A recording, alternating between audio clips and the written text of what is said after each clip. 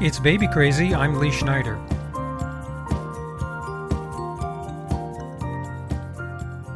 Krista Rizzo is a certified transformational life coach. About 9 years ago, she started a blog titled Why Am I Yelling? At the time, she was the mother of a 5-year-old and pregnant with a second child. She realized that there was a lot to learn about all the different styles of parenting. Turns out, no surprise, right? There isn't a single right way to be a parent. So where does that leave us? Confused? Let's shine some light on this. Krista is going to share some of the knowledge and advice she gives to clients on the podcast. Here's my conversation with Krista Rizzo. Hey Krista, welcome to the podcast. Thank you for having me. It's great to have you here. So when you're a new mom or dad, you try to read all the books you can. You ask around. You get as much advice as you can. And yet, you can never really prepare. As I've said in my intro, and as we've discussed before, you quickly learn that there's no real right way to do this. So as a new parent of whatever age, how do you cope with that? What do you tell clients? When I sit down with my clients and we start talking about parenting styles and what to expect and things like that, I often tell them to use books and blogs and things like that as reference, but not necessarily as their go-to thing to live by, like their Bible, so to speak. When my husband and I were becoming new parents, we kind of talked about what the kind of parent we wanted to be. And we wanted to be able to have children who were independent and strong-willed and knew how to deal with expectations and things like that. So I often tell my clients, every child is different. And the way that you parent your children is different for each child. And you should really take cues from them and really learn your child instead of trying to put them in a box and really trying to understand their attitude and their emotions and their feelings and the kind of kid that they are, because no two kids are alike, right? When they have that understanding and really telling them that there's no wrong way to be a good parent, just as long as you're doing it in a loving and caring and responsible way. Learn your child. That's a really interesting concept. Let's dig into that a little bit more. A big factor in parenting is just understanding your kid. But it's pretty hard to do that sometimes. You know, you're new, they're new. How would you advise parents to learn their child? What do you want them to look for and understand about kids? I have 2 kids. And so when I had my first one, it was like, okay, the baby comes out and now you have to learn, all the different cries and the things they like and the things they don't like and all that kind of stuff.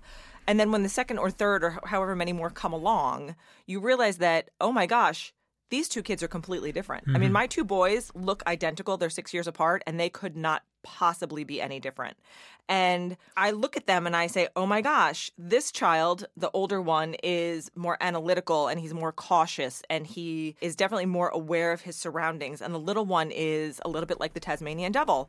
And he likes to explore and touch things and he has no fear. And when you are aware of your children and the kind of people that they are going to grow up to be, then you should embrace that and nurture that. I like to nurture the analytical side of my older one and the exciting side of my little one because I think that that is where their creativity and their energy and their positivity lies. So I think taking your children as individuals, the way we take ourselves as individuals, and we highlight all the things that are special about us, is exactly how we should move on to parenting our kids. We should highlight what's special about them and really nurture that and give them all the tools that they need to bring that brightness out in them. The words that came to me, I was thinking about press, reset, be open. With the new kid, or the second kid, or if you're starting from scratch, the first kid, we really have to think about as parents, pressing reset, being open, and learning that kid. I love that. A big pivot point in parenting is how protective you are as a parent. Are you the kind of parent who works to prevent your kids from anything bad happening, keep them out of trouble? Or are you the kind of let them fall down and get back up, as the expression goes? Where do you fall on that continuum yourself as a parent? I am definitely a fall down and dust yourself off mother. Mm-hmm. I really feel like life experience is so vitally important in growing up. And it's actually one thing that I travel around and talk in schools about because I think education, super important. Kids have to go to school. They need to be educated. They need to learn all the things they need to learn. But life experience is just as important as academic education in my book. And I think that we're doing our children a disservice by not allowing them to experience things because we're afraid for them. Case in point, I remember when my little one was 2 and we were on the playground and he was on the monkey bars climbing around and jumping off and doing all the things. And there were 2 moms in the playground who made their kids wear helmets while they were like going down the slides because they didn't want them to get hurt. And I get it. I get that we all want to like wrap our kids up in bubble wrap and guard them against the world and all the evils that are out there. But doing that is really hindering the growth of your child. And if you start at a really early age, you're going to have teenagers who are entitled and disrespectful and just feel like everything needs to be done for them. And that will lead into unproductive adults. Yeah, it's so true. And it's so hard. It's so hard sometimes to back off and let it happen. In some ways, getting hurt on the playground, okay, if you teeter on that unbalancy thing, you're probably going to fall off. In so many ways, gravity, that's an easy lesson. People get gravity pretty fast. But relationships and watching children, especially as they get older, you may not want to break up with that person that way. You may not want to say that to that person that way. You may not want to do, you can't do all that stuff. And as you said, you can't wrap them in bubble wrap, but it's a tough one on an emotional level. Of course. For the parent. And I think a lot of it plays into the idea of mindfulness, right? Being mindful and teaching our children kindness and empathy and compassion and all the things that we want to teach them and want to bring out into the world for ourselves, and really teaching them about the importance of words and what they mean and why they are so vitally important and that they can hurt somebody. So they really should think before they speak. And living by the golden rule and all of that kind of stuff absolutely plays a part in raising a kind and generous and whole human being. You think about you're having a baby, and when I was having a baby, I was like, I'm having a human being, and baby stage only lasts for a very, very short time. And so we have to think about that too when we bring our children into the world, because they're not going to be children for longer than they're going to be adults. And so using things like positive mindset and affirmations and meditation and teaching them good eating habits and all kinds of things as they go along in their lives is really the way that we can help them be well-rounded and give them a little bit more independence in their lives, because we have equipped them with all the tools that they need to do that. This also makes me think of mental development and emotional development. I can talk to even my youngest child like he's a 40-year-old, but he's only 6. Right. And, we're talking about all this complicated stuff. And it's easy to forget that his emotional development, he's 6. That's where he really is. And even now my other kids are older, but when they were younger, it's not all in lockstep. It's not all in sync. And that, too, is when you talk about mindfulness and just being conscious of the way kids are.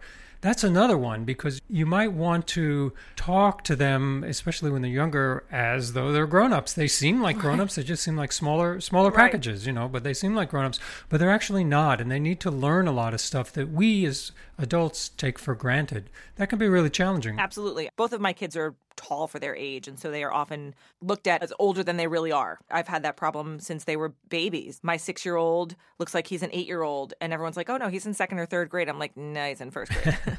We're all guilty of it, right? It's like you're raising your kids, you know how smart they are, you know what they are capable of, you know what their needs are, you know their idiosyncrasies and all the things, and so you know how to speak to them usually.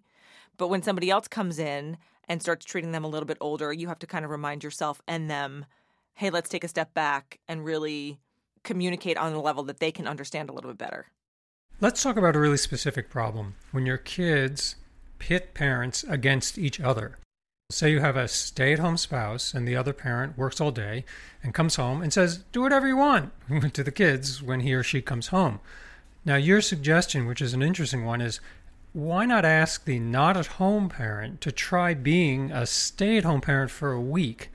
Do people try that? Do they say you're crazy? And also, what happens when they try it? I have had clients try that, and in the beginning, they think I'm crazy. And by the end of it, they are very thankful to their partner and to me for pointing out the differences in what it's like to actually be in it 24/7. There is no harder job on the planet than being a stay-at-home parent, period. Mm-hmm. I will say that until I am in the grave, because I work from home, so I'm the parent in my relationship where I do the pickups and the drop-offs and the soccer practices and all the things, because my husband commutes back and forth to work and he's not as available as I am. And that's how our dynamic works, and it works just fine. But there are a lot of people out there who really don't understand. Like, they get up in the morning and they leave before the kids get up, and they get home just at dinner time. And there's a lot of stuff that happens in those 8 or 9 or 10 hours that they really don't see. And being a parent around on the weekends isn't the same as being a stay-at-home parent all the time. So learning what the schedule looks like and planning the schedule and making the lunches and schlepping the kid from this sport activity to this play date to this birthday party and really knowing what it's like, and then dealing with the tantrums in between and the I don't want to do this and the get off your video games and the arguments that you have with your kids every 37 seconds. It can be overwhelming for a parent who's not used to doing that. So I highly encourage parents to switch roles almost. Give the stay-at-home parent a break for a minute and do it for a few days and really see what it's like, because it really is an eye-opener and it can be a game changer for your relationship. Look, weekend dad or mom is way, way different than weekday dad or mom. We're getting into some gender role stuff here, and I wanted to introduce a little research that I was reading about.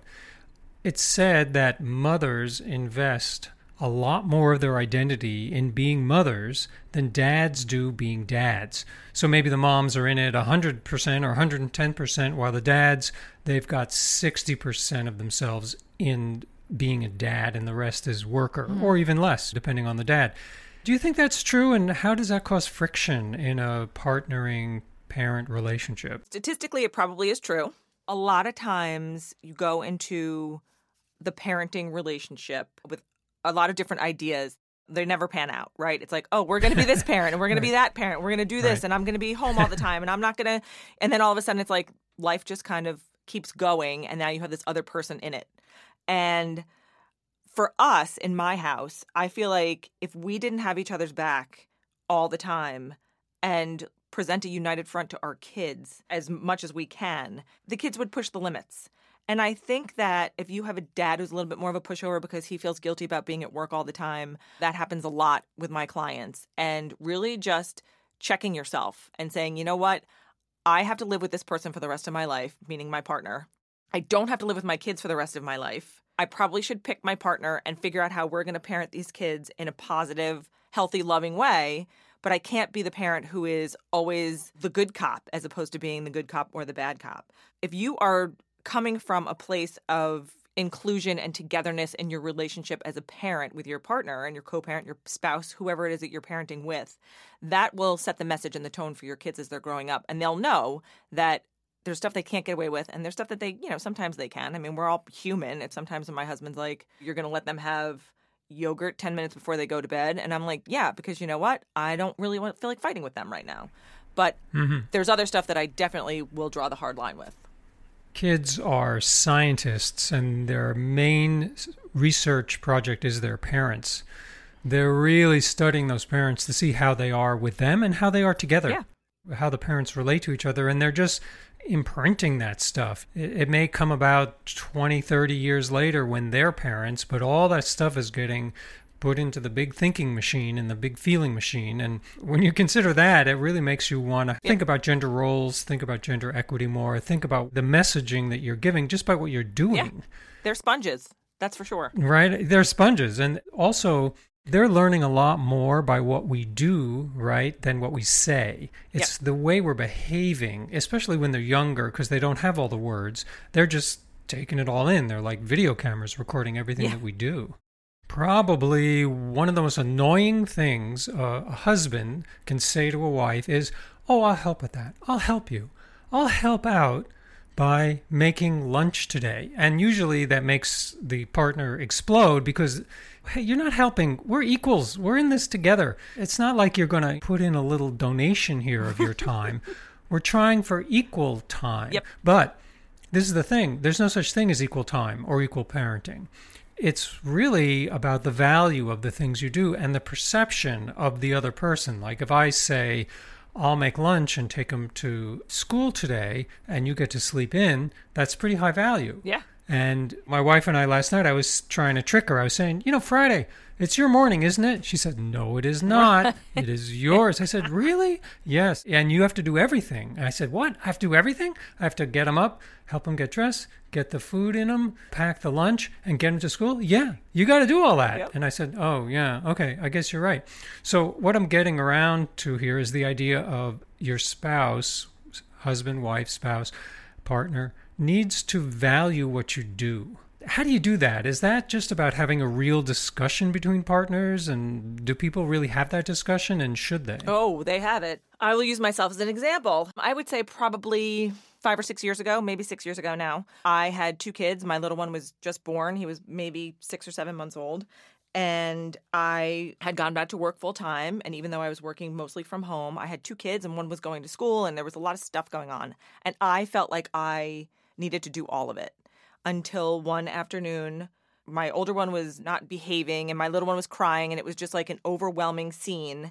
And my husband walked in the door and he had come home from work and I had not finished making dinner. And he didn't even it wasn't even like, what's for dinner? What's going on? I was like, I need some help, everybody. And I didn't really know how to ask for it before. And my husband literally was like, just tell me what you need me to do. I'll do whatever you need me to do. I don't need you laying on the floor crying. I need everybody to be happy. So let's figure out how to make everybody happy. And it really did turn into a conversation about my expectation was I felt like I had to do all the things. And my husband was like, that's not my expectation. I'll do whatever you need me to do. I just need you to tell me what it is because men and women are wired very differently. Right. For me, I would just walk in a room and be like, okay, this needs to be done. This needs to be done. This needs to be done. My husband will walk in the room and be like, oh, look, there's a comic book I can read and not see all the other things that need to be done. And that's fine, right? I mean, I think a lot of people are like that. There's no dig on him at all. He just needs to know. So it's like your job is to take out the garbage and to help clear the dishes and to help put the baby to bed and do all the things. And once they have that list or that understanding that pitching in, it isn't about I do this list, you do that list. It really is about, oh, let me pay attention to what happens because I will take the garbage out and he will make the dinner sometimes. It really is about being aware of what your significant other is doing in this relationship.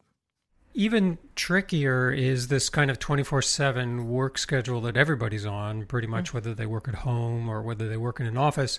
Last night, both my wife and I were working on stuff with our computers and we finished up and I made dinner and I looked over and saw I just left the entire kitchen a mess, everything. And it was my morning to get up and I said, I'm just going to pretend we had a really big party last night and it was really great and I'll clean up in the morning. But I still had to do it. I couldn't beg off. Right. And that becomes harder because I often have this push-pull where, I better leave work early because I have to go make dinner or do something at home. And yet, that means I won't finish my work, so I go back to work at night. Everyone faces that. I haven't come up with a solution yet. I don't have it either. I wish I did. Right. Parents over 40 come with experience, which we might also call baggage. So how do we encourage the older parent to continue to be a lifelong learner about parenting and just not think they know it all? It gets back to that kind of press reset, learn your child, be open.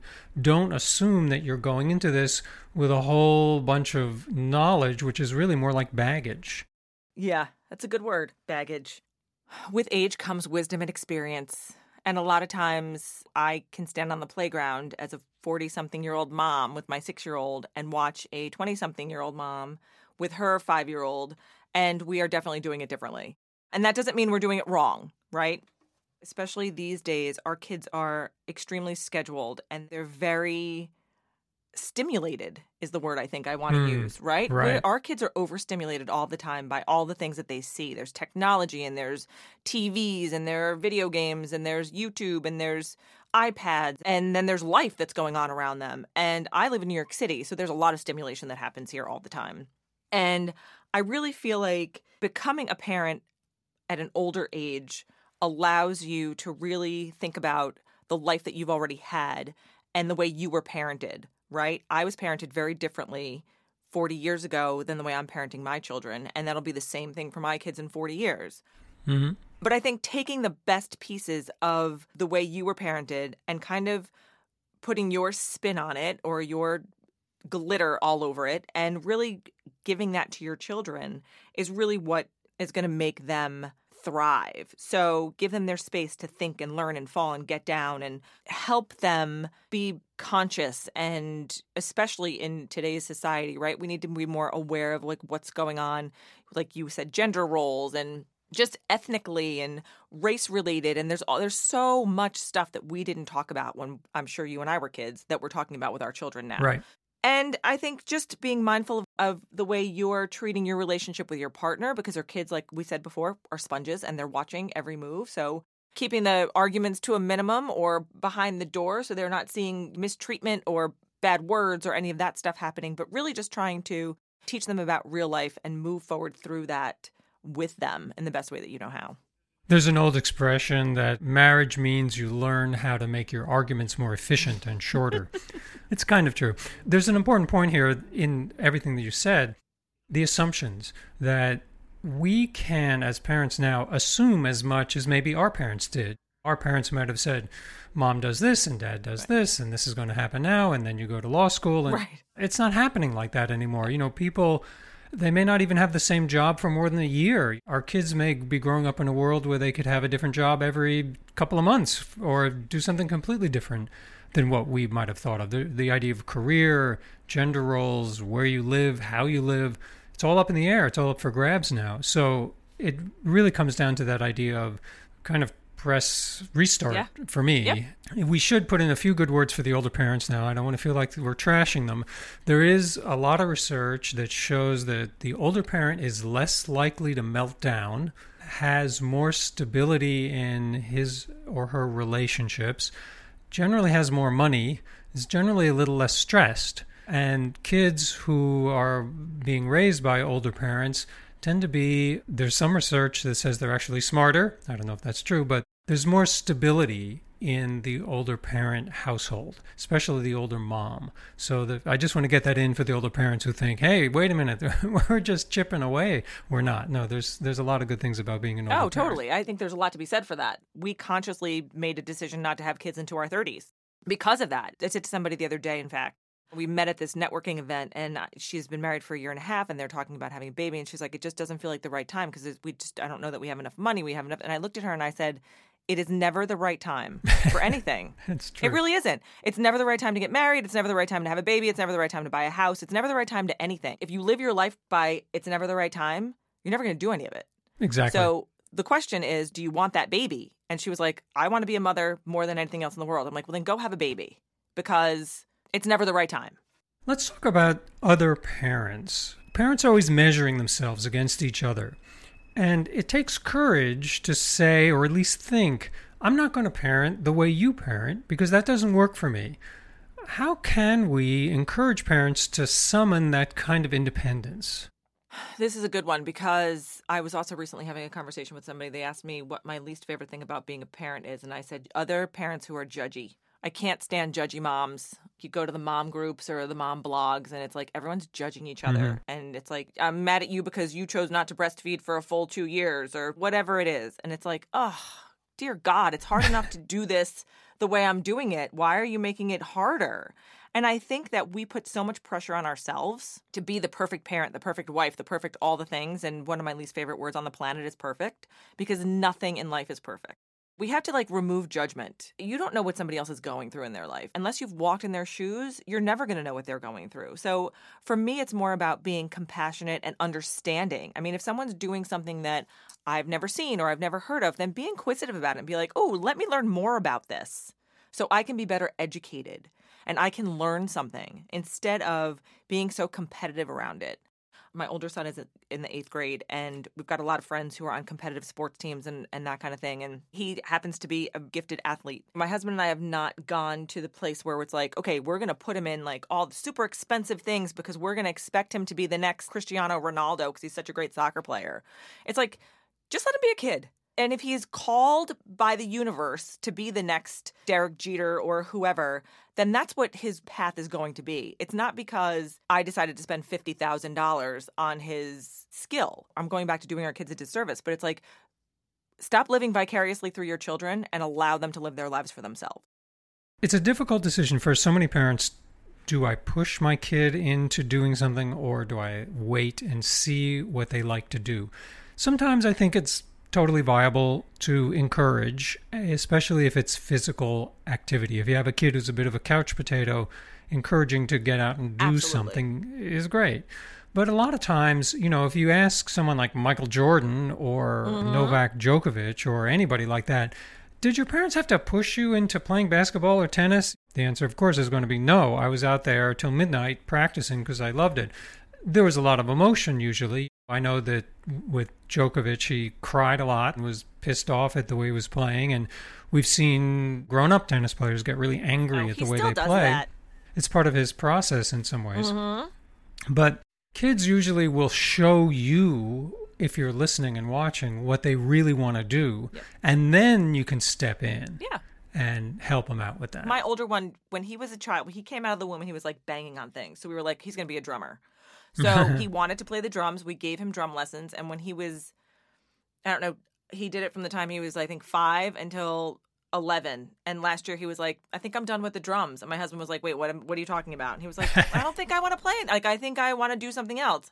And for as much as it was like, oh, you're killing me, it really was. He has to be able to make this decision for himself. He's done it for a few years. He's got the fundamentals. If he wants to pick it back up, he can. But I'm not pushing him to do something he doesn't want to do. It's the old sunk costs argument that startup entrepreneurs make. You've got all these sunk costs in music equipment and stuff. Then you have to decide, well, okay, what's next? But, they are exploring. They're young. That's their job.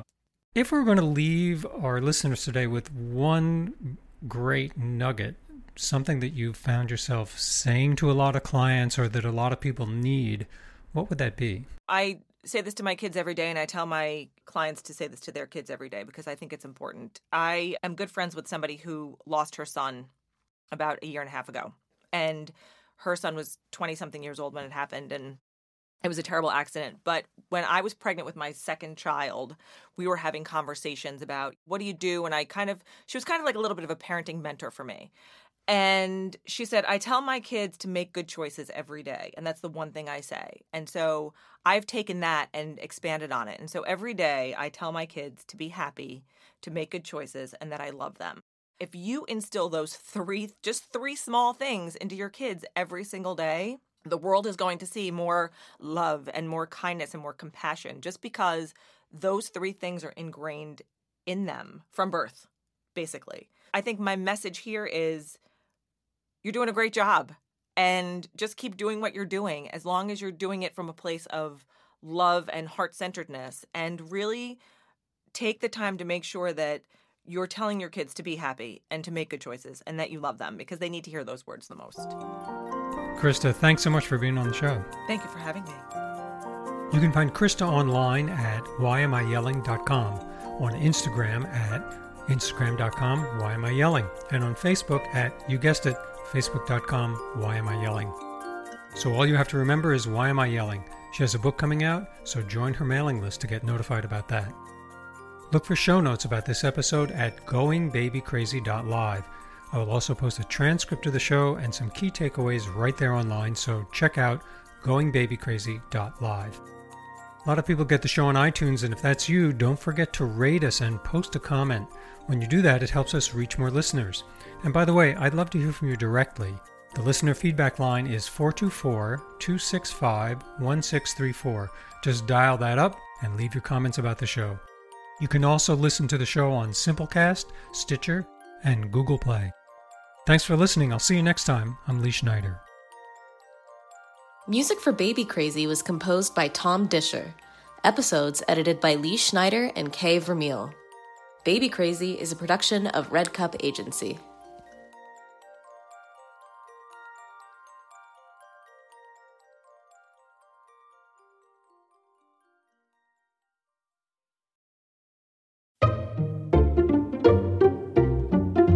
Hey, it's Lee Schneider, a co-founder of the FutureX Podcast Network. Have you heard of Good Pods yet? It's a new app where you can follow your friends and influencers to see what podcasts they're listening to. So for all of you who spend too much time scrolling around, trying to figure out where is that great new show, this will solve your problems. Just download Good Pods from the App Store, pick some people to follow, and invite your friends. And you'll never be without a podcast recommendation again.